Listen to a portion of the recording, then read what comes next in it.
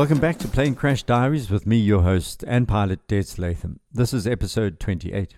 It's with some trepidation that I've decided to eventually cover the Pan Am Flight 103 disaster over Lockerbie in Scotland in 1988, which killed 259 passengers and crew, as well as 11 people on the ground. Very few aviators or people interested in aviation are not aware of what happened to the Boeing 747 when a bomb loaded on board with other luggage blew up over Scotland. The shocking truths that were unearthed afterwards changed aviation forever. But Pan Am's lax security created a hole that the terrorists exploited. Two listeners in particular have prompted this episode, including Alison, who was an 8-year-old living in Lockerbie when the plane came down. She has told me how the small community banded together despite their own loss and then extended their arms to help families of the victims. There is a great deal to cover, so I'm going to dive straight in, starting with the latest developments first. In December 2020, the United States announced charges against a Libyan suspected of making the bomb that blew up the Boeing over Lockerbie. Abu Aguila Mohammed Massoud was charged with terrorism-related crimes 32 years after the atrocity. 179 Americans died in Lockerbie, and Washington has been on the trail of the killers who were linked to Libyan intelligence ever since. Massoud is the third person accused of involvement, and he is believed to have carried the bomb from Libya to Malta in a suitcase and helped set the timer.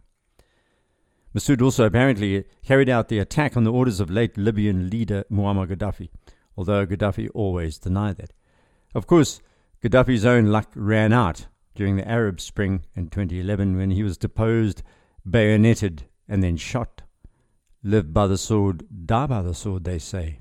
Unfortunately, he took many secrets to the grave with him.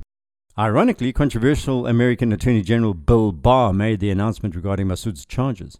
I say ironic because 29 years earlier, he had announced the first series of charges against other suspects linked to Lockerbie while he was acting U.S. Attorney General in George Bush Sr.'s administration. Then, in January 2021, a Scottish court rejected an appeal to overturn the conviction of Abdul Basit al-Magrahi, an intelligence officer who was dying of prostate cancer and who had been jailed for life for bombing the airliner. But he died in 2012, and his family are still trying to clear his name. In March 2020, an independent Scottish review ruled that his family could launch a third appeal due to a possible miscarriage of justice. But finally, in January last year, 5 judges at the Court of Criminal Appeal in Scotland rejected the review. Having read the review, I'm not surprised. Let's just say the review was mired in conspiracy theory mumbo-jumbo and confused legal logic. The 5 judges threw it out because, in a nutshell, the review was rubbish. Then, in November 2021, more news emerged. That's when Libya's Foreign Minister Najla El-Maghoush said her country would work with the US on extraditing Aguila Mohammed Massoud. She said the Libyan government understands the pain and sadness of the victims' families and needs to respect the laws. The US and Libya were collaborating on the case, she said, and it was progressing. Massoud, by the way, is currently in a Libyan prison, having been convicted on unrelated charges. Now he's also facing terror charges in the US. But wait, things were not clear-cut. A couple of months after agreeing to help America, Najla El-Maghoush retracted her comments and denied she'd actually agreed to help extradite Massoud. She was then suspended from her duties, and now we await further information about Massoud's extradition. And so let's go to the salient facts of Lockerbie, because this case is not closed. Everything revolves around a custom suitcase and the failures of the security system. I'll deal with that later. This episode is part aviation, part gumshoe reportage. So, on 21st of December 1988, a brown Samsonite suitcase with an improvised explosive device, or IED, was entered into the Frankfurt Airport automatic baggage distribution system originating from Malta. Papa Alpha Alpha 103 Alpha would only depart in 4 hours, so the suitcase, along with other luggage, was retained at Frankfurt Airport automatic baggage system until it discharged all the bags of Papa Alpha Alpha 103 Alpha at gate 46 later that day. The brown Samsonite suitcase, together with other luggage, was driven from gate 46 to gate 44 for X-ray, then delivered to Papa Alpha Alpha 103 Alpha, a feeder flight, and placed in the hold of a Boeing 727. None of the bags were searched directly, nor were they checked against a passenger list. The Samsonite bag was transferred through the baggage facilities at Heathrow Airport from PAA 103A, the Boeing 727, onto PAA 103, a Pan Am Boeing 747, to New York. Waiting on board the plane was the crew. 55-year-old Captain James Macquarie had been at Pan Am since 1964 and had almost 11,000 flight hours, 4,000 of them on a Boeing 747. And before that, Macquarie had served 3 years in the U.S. Navy and 5 years in the Massachusetts Air National Guard. First Officer Raymond Wagner was 52 and had flown with Pan Am since 1966. He had 5,500 hours on the Boeing 747 and a total of nearly 12,000 hours flight time. These were some of the most highly experienced pilots in the air anywhere in the world that night. Also on board as crew, 46-year-old flight engineer Jerry Everett, who joined Pan Am in 1980 after 13 years with National Airlines. He had more than 8,000 hours of flying time, nearly 500 hours on the Boeing 747. There were also 13 cabin crew members. 6 became naturalized U.S. citizens while working for Pan Am. They were based at Heathrow. Their experience as cabin crew ranged from 9 months to 28 years. While the passengers settled in, the baggage was finalized, including a ULD-3 container in the forward cargo hold containing a brown Samsonite suitcase. It was on the left side of the aircraft, forward of the wing. The Boeing took off at around 1800 hours 20. Just before 7 p.m., the pilots radioed Shanwick Oceanic Area Control at Prestwick and crossed the coast at 1900 hours 02 UTC. The Boeing was squawking 0357. The Clipper Made of the Seas, as the 747 was called, was flying at 31,000 feet on a heading of 316 magnetic at a speed of 313 knots or 306 miles per hour, calibrated airspeed, and its ground speed was around 803 kilometers per hour, or around 434 knots. At 1900 hours 2 minutes and 44 seconds, Shanwick controllers transmitted the oceanic route clearance, but the aircraft did not acknowledge this message. Clipper Made of the Seas squawk then flickered off the radar screen and transponder pickups. Air traffic control tried to make contact with the flight, no response. 5 radar echoes then began to fan out instead of 1. A loud noise was picked up on the CVR, which was recovered later, and a time comparison with the radar returns showed that 8 seconds after the explosion, the wreckage had spread across a 1 nautical mile area. The bomb had detonated a hole in the side of the luggage container near the left side of the aircraft and punctured the fuselage. The pressure wave met the resistance of the adjacent bags in that container, then reverberated backward to the open air holes and through the skin of the aircraft. It was the second wave that opened the aircraft up like a zipper. The forward part of the Boeing, the flight deck and part of the first class section, separated from the rest of the structure less than 3 seconds after the detonation. The forward section swung around to the right and fell away over the right wing. Other parts of the aircraft began to separate into pieces and, along with its passengers and crew, fell to the ground. The captain, the first officer, flight engineer, a flight attendant, and several first-class passengers were found still strapped in their seats inside the nose section when it crashed in Tundugoth, which is around 3 kilometers southeast of Lockerbie. Remarkably, one of the flight attendants was found alive by a farmer's wife, but she died before help arrived. Some passengers may have remained alive briefly after impact. A pathologist's report concluded at least 2 of these passengers might have survived had help arrived sooner. But, as one of the listeners has pointed out to me recently, Lockerbie is in a fairly isolated area. It was a few hours before they could reach all the plane parts. 35 of the passengers were students from Syracuse University who were returning home for Christmas following a semester at Syracuse's London and European campuses. Many of their bodies were found at Rosebank Crescent, half a mile from Sherwood Crescent in the town. Many of these students were sitting close to the rear fuselage of the plane and the tail section, which destroyed one of the houses of Rosebank Crescent. It was the home of Lockerbie resident Ella Ramsden, who survived. The bodies of 2 of these students were never recovered. Also on board was Deputy CIA Beirut Station Chief Matthew Gannon, as well as a group of U.S. intelligence specialists. The usual lunatic fringe conspiracy theories were trotted out once this emerged, but it was correlation, not causation, I'm afraid. This catches amateurs every time. Correlations, or red herrings as they're known, is where the powerless play. They're the witch-burning mob of the 21st century, and social media is their drug of choice. Also on board, 50-year-old UN Commissioner for Namibia Bernd Carlson, Volkswagen executive James Fuller, and Irish Olympic sailor Peter Dix. Paul Jeffries of the band Cockney Rebel and his wife Rachel were also on board, and they were on honeymoon to the US. 11 Lockerbie residents were killed when the wing section hit a house at 13 Sherwood Crescent at more than 800 kilometers per hour and then exploded, creating a crater 47 meters long and more than 10 meters deep. 2 people in the house died instantly. A family of 4 was killed at 15 Sherwood Crescent, while a couple and their daughter died at 16 Sherwood Crescent.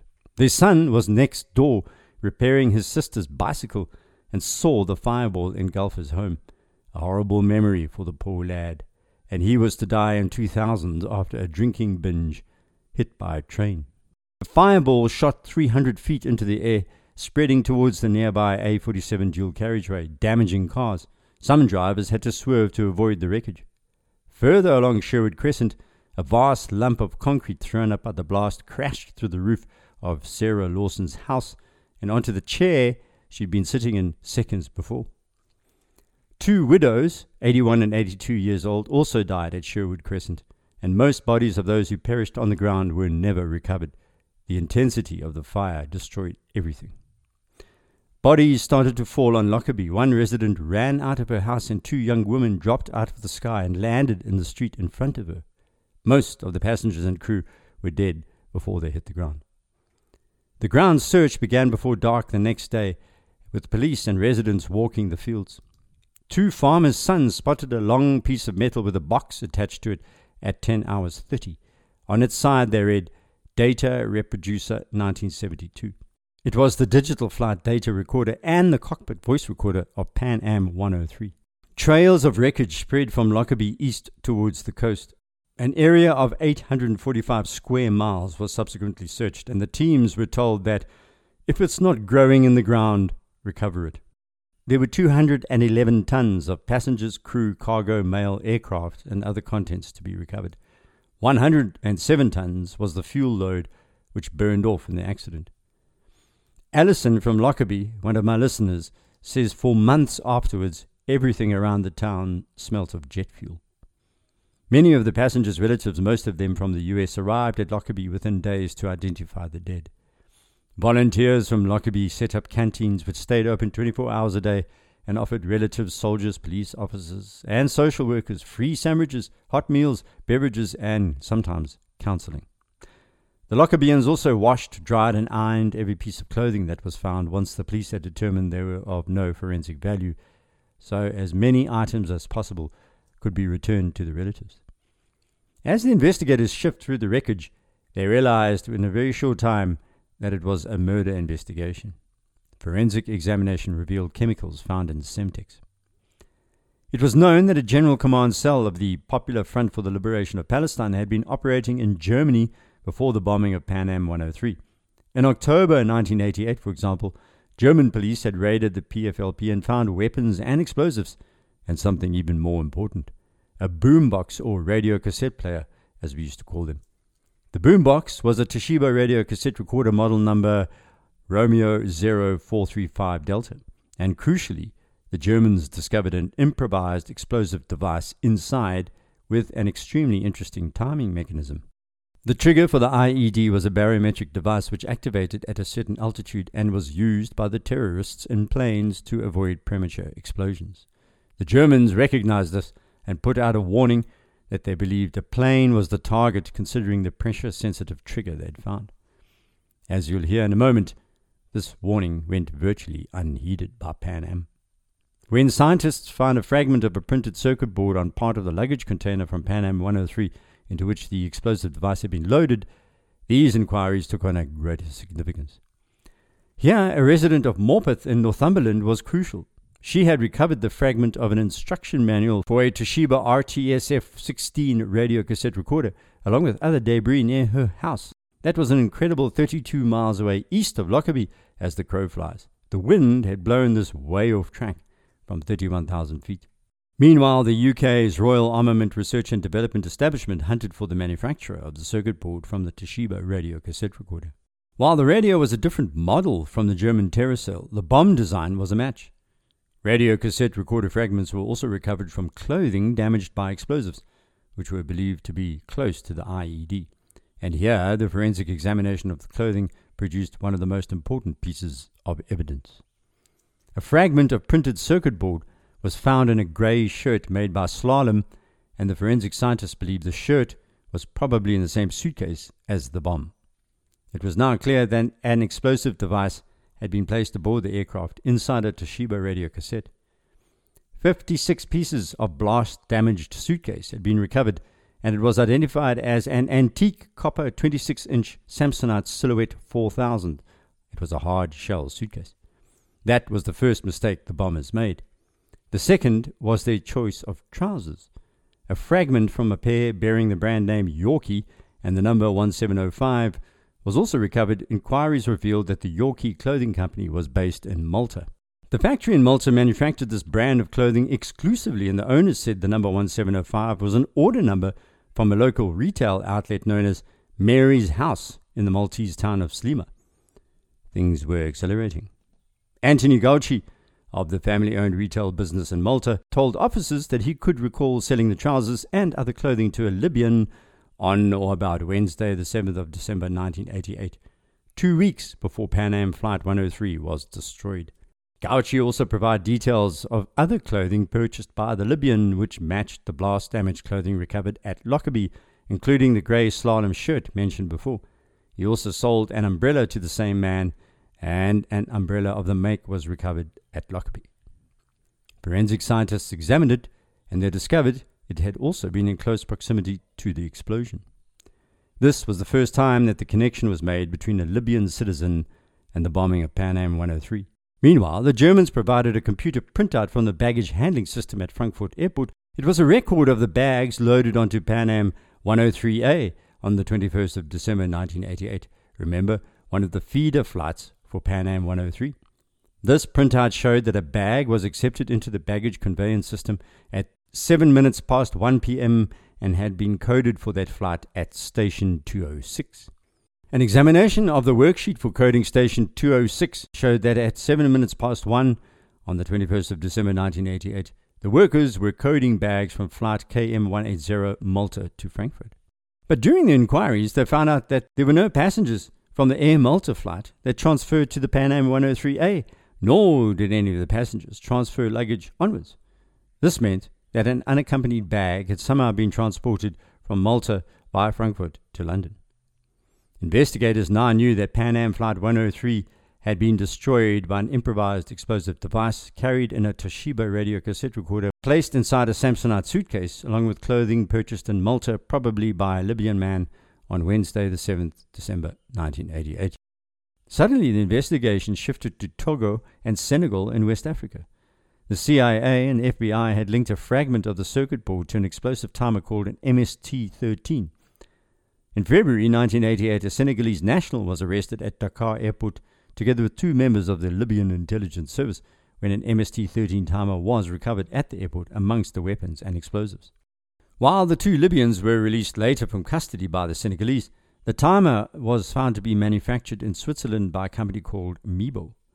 Swiss nationals Erwin Meister and Edwin Bollier owned the company and regularly did business with Libya, and it was shown later that these particular timers were produced exclusively for the Libyan security service.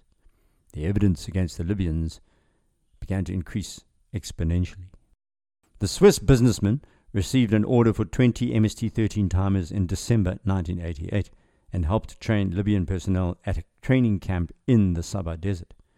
The Swiss said Abdel Basat Ali Mohammed Al-Magrahi and Badri Hassan were partners in the company ASH, which rented offices from Mibu in Zurich.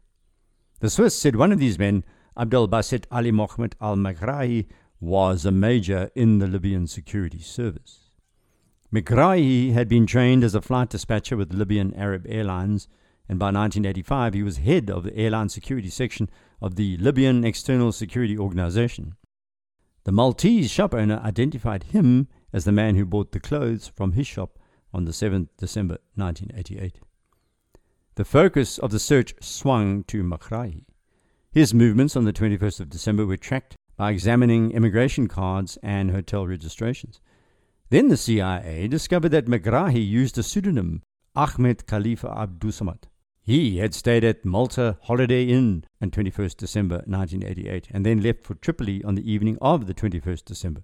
He had checked out of the Holiday Inn at 11 minutes past 7 on the morning of the 21st of December 1988 and had made a telephone call from his room to 414570 local, which was connected to a flat rented by Al Amin Khalifa Fima in Malta.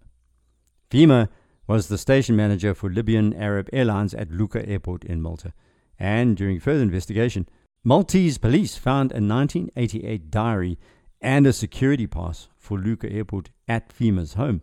The diary was the smoking gun. Several references related to Megrahi were found. On 15th December 1988, Fima had written, "Take tags from Maltese airline." The word tags were underlined twice. He wrote in the notes section of the diary, "Bring the tags from the airport." Because of this evidence, Fima became a suspect. A closer examination of his movements revealed that on the 20th of December 1988, he travelled from Tripoli to Malta on the same flight together with Megrahi, who was travelling as Ahmed Khalifa Abdusamad. It was now believed that he had used these baggage tags to smuggle the bomb aboard the flight from Malta. On the 13th of November 1991, after a review of all the evidence, a warrant was subsequently granted at Dumfries Sheriff Court for the arrest of Abdul Basit Ali Mohammed al-Megrahi and Al-Amin Khalif Fima on charges of murder, conspiracy to murder, and a contravention of the Aviation Security Act of 1982. But Libya refused to hand over the two accused for trial. An agreement was eventually reached for the trial to take place on neutral territory under the laws of Scotland, and Holland was chosen. A former American Air Force base at Kamp van Zeist near Soesterberg was identified as the site for the Scottish court, and Megrahi and Fima were formally arrested on the 5th of April 1991. An identification parade was held at Kamp van Zeist for Megrahi on the 13th of April. Maltese clothing shop owner Anthony Gauci identified Megrahi as the person who had purchased the clothing from his shop. Megrahi's link to the Libyan intelligence was proven when it was shown that the country's passport agency had issued a passport in the name of Ahmed Khalifa Abdusamad on the 15th of August 1987 in response to a letter from the Libyan intelligence service. This was incriminating evidence against Megrahi, and the coded passport in the name of Ahmed Khalifa Abdusamad was held by Megrahi. It was also confirmed that he used this passport on the 20th of December 1988 to travel to Malta together with Fima, and that the passport was used several times in 1987, but only once in 1988. Eventually, airport manager Fima was acquitted on the charges and returned to Tripoli on 31st of January 2001. Megrahi, however, was sentenced to life in prison. Then, as you heard earlier, in 2009, Scotland's government released Megrahi because he had terminal prostate cancer. When he stepped off the plane in Tripoli, Libyan leader Muammar Gaddafi hugged him like a brother. Gaddafi was also effusive in his thanks to London for helping secure the release, something that enraged victims' families. London denied this, but there's no denying that Gordon Brown's cabinet had interfered. Cabinet Secretary O'Donnell's report of 2011 showed that the British government pushed through a ratification of a prisoner transfer agreement with Libya while briefing Gaddafi's people on how they could apply for al-Megrahi's transfer under that agreement. So, let's look at the many, many lessons learned from Lockerbie. A special session of the International Civil Aviation Organization, or ICAO Council, was held in February 1989 with the idea of improving airport security as number one on the list. ICAO organizations and powers were strengthened after this conference and training rehashed. ICAO also implemented what's known as the Convention on Marking Plastic Explosives. This lays out the rules for countries manufacturing explosives to mark them chemically in order for a bomb to be detected by sniffer dogs and chemical analysis devices.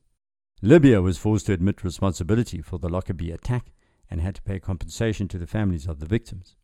In 2008, Libyan dictator Gaddafi paid out compensation of more than $2.7 billion for the families of the Lockerbie victims. Furthermore, families have been lobbying for legislation and policy changes. The Aviation Disaster Family Assistance Act and the Foreign Air Carrier Family Support Act were enacted in 1996 and 1997. That has improved compensation for the family of plane crashes. Explosive detection and tracing systems were improved, and huge amounts have been spent on dealing with what is known as artful concealment used by the Lockerbie terrorists. Cargo security was amended by new standards for screening and practices based on the known and unknown shipper concepts. Passenger questioning techniques were changed, including introduction of the famous poster where you're told to look at the items and verbally confirm they're not present in your luggage. 100% baggage screening was launched, whereas before it was a lottery.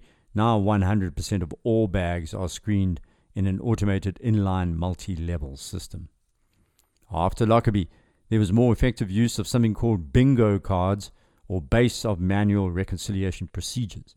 This automated system now links bags to the port of origin wherever you fly and is harder to hack. Manufacturers of aircraft have also been under pressure to improve tolerances to explosives on planes, but of course, there's a limit here. Then, higher standards of access to restricted areas of airports were introduced with new global rules. Eventually, Pan Am was held accountable for numerous security lapses that ultimately cost the lives of the passengers and crew of Flight 103. It was found guilty of willful misconduct by failing to prevent a bomb from being smuggled aboard the flight. You see, the FAA regulation required that all U.S. air carriers to physically search all unaccompanied baggage from high-threat airports. This was specifically designed to detect and prevent bombs from getting on U.S. planes, and that followed the June 1985 Air India Flight 182 tragedy that killed 329 over the Atlantic Ocean. The Air India plane was blown up by an unaccompanied bag put aboard by a Sikh terrorist in Vancouver, in Canada. This U.S. government security requirement meant loaders had to physically search all unaccompanied baggage on board planes where the passenger was not on board. The baggage was supposed to be located and removed from the aircraft, then physically searched before it could be reboarded without the passenger. These days, the baggage won't be boarded at all without the passenger. It's left in a storage area. In 1988, Pan Am officials thought they'd avoid delays. It would be cheaper, in other words, to examine all interline baggage prior to placing it on their aircraft at Frankfurt and London, then to merely X-ray the bags to speed things up. When Pan Am began X-raying all interline baggage, they discontinued their baggage passenger reconciliation entirely. In an age of aviation terror attacks, Pan Am's executive had opened the door to Libyan intelligence. By the way, the substitution of X-ray examination for baggage passenger reconciliation violated the FAA regulation, which required that all unaccompanied baggage be physically searched. That's why a U.S. federal court found Pan Am was in contravention of American government regulations, and why the federal court found Pan Am guilty of willful misconduct and in violation of U.S. laws implementing the International Warsaw Convention. Harsh stuff, but the litany of shortcuts doesn't end there. By far the most egregious error was by Pan Am and employees at a company called Alert Management at Frankfurt International Airport. The Alert Security Company was a subsidiary of Pan Am, and the employee who was operating the Pan Am X-ray only began full X-ray work in late October 1988. He had only received 3 days of training before being allowed to operate the X-ray unit unsupervised. In the 1.5 months, he had managed to X-ray a paltry 350 bags. There are more than that on a normal single Boeing 747 flight, so you can see how erratic the alert management systems were.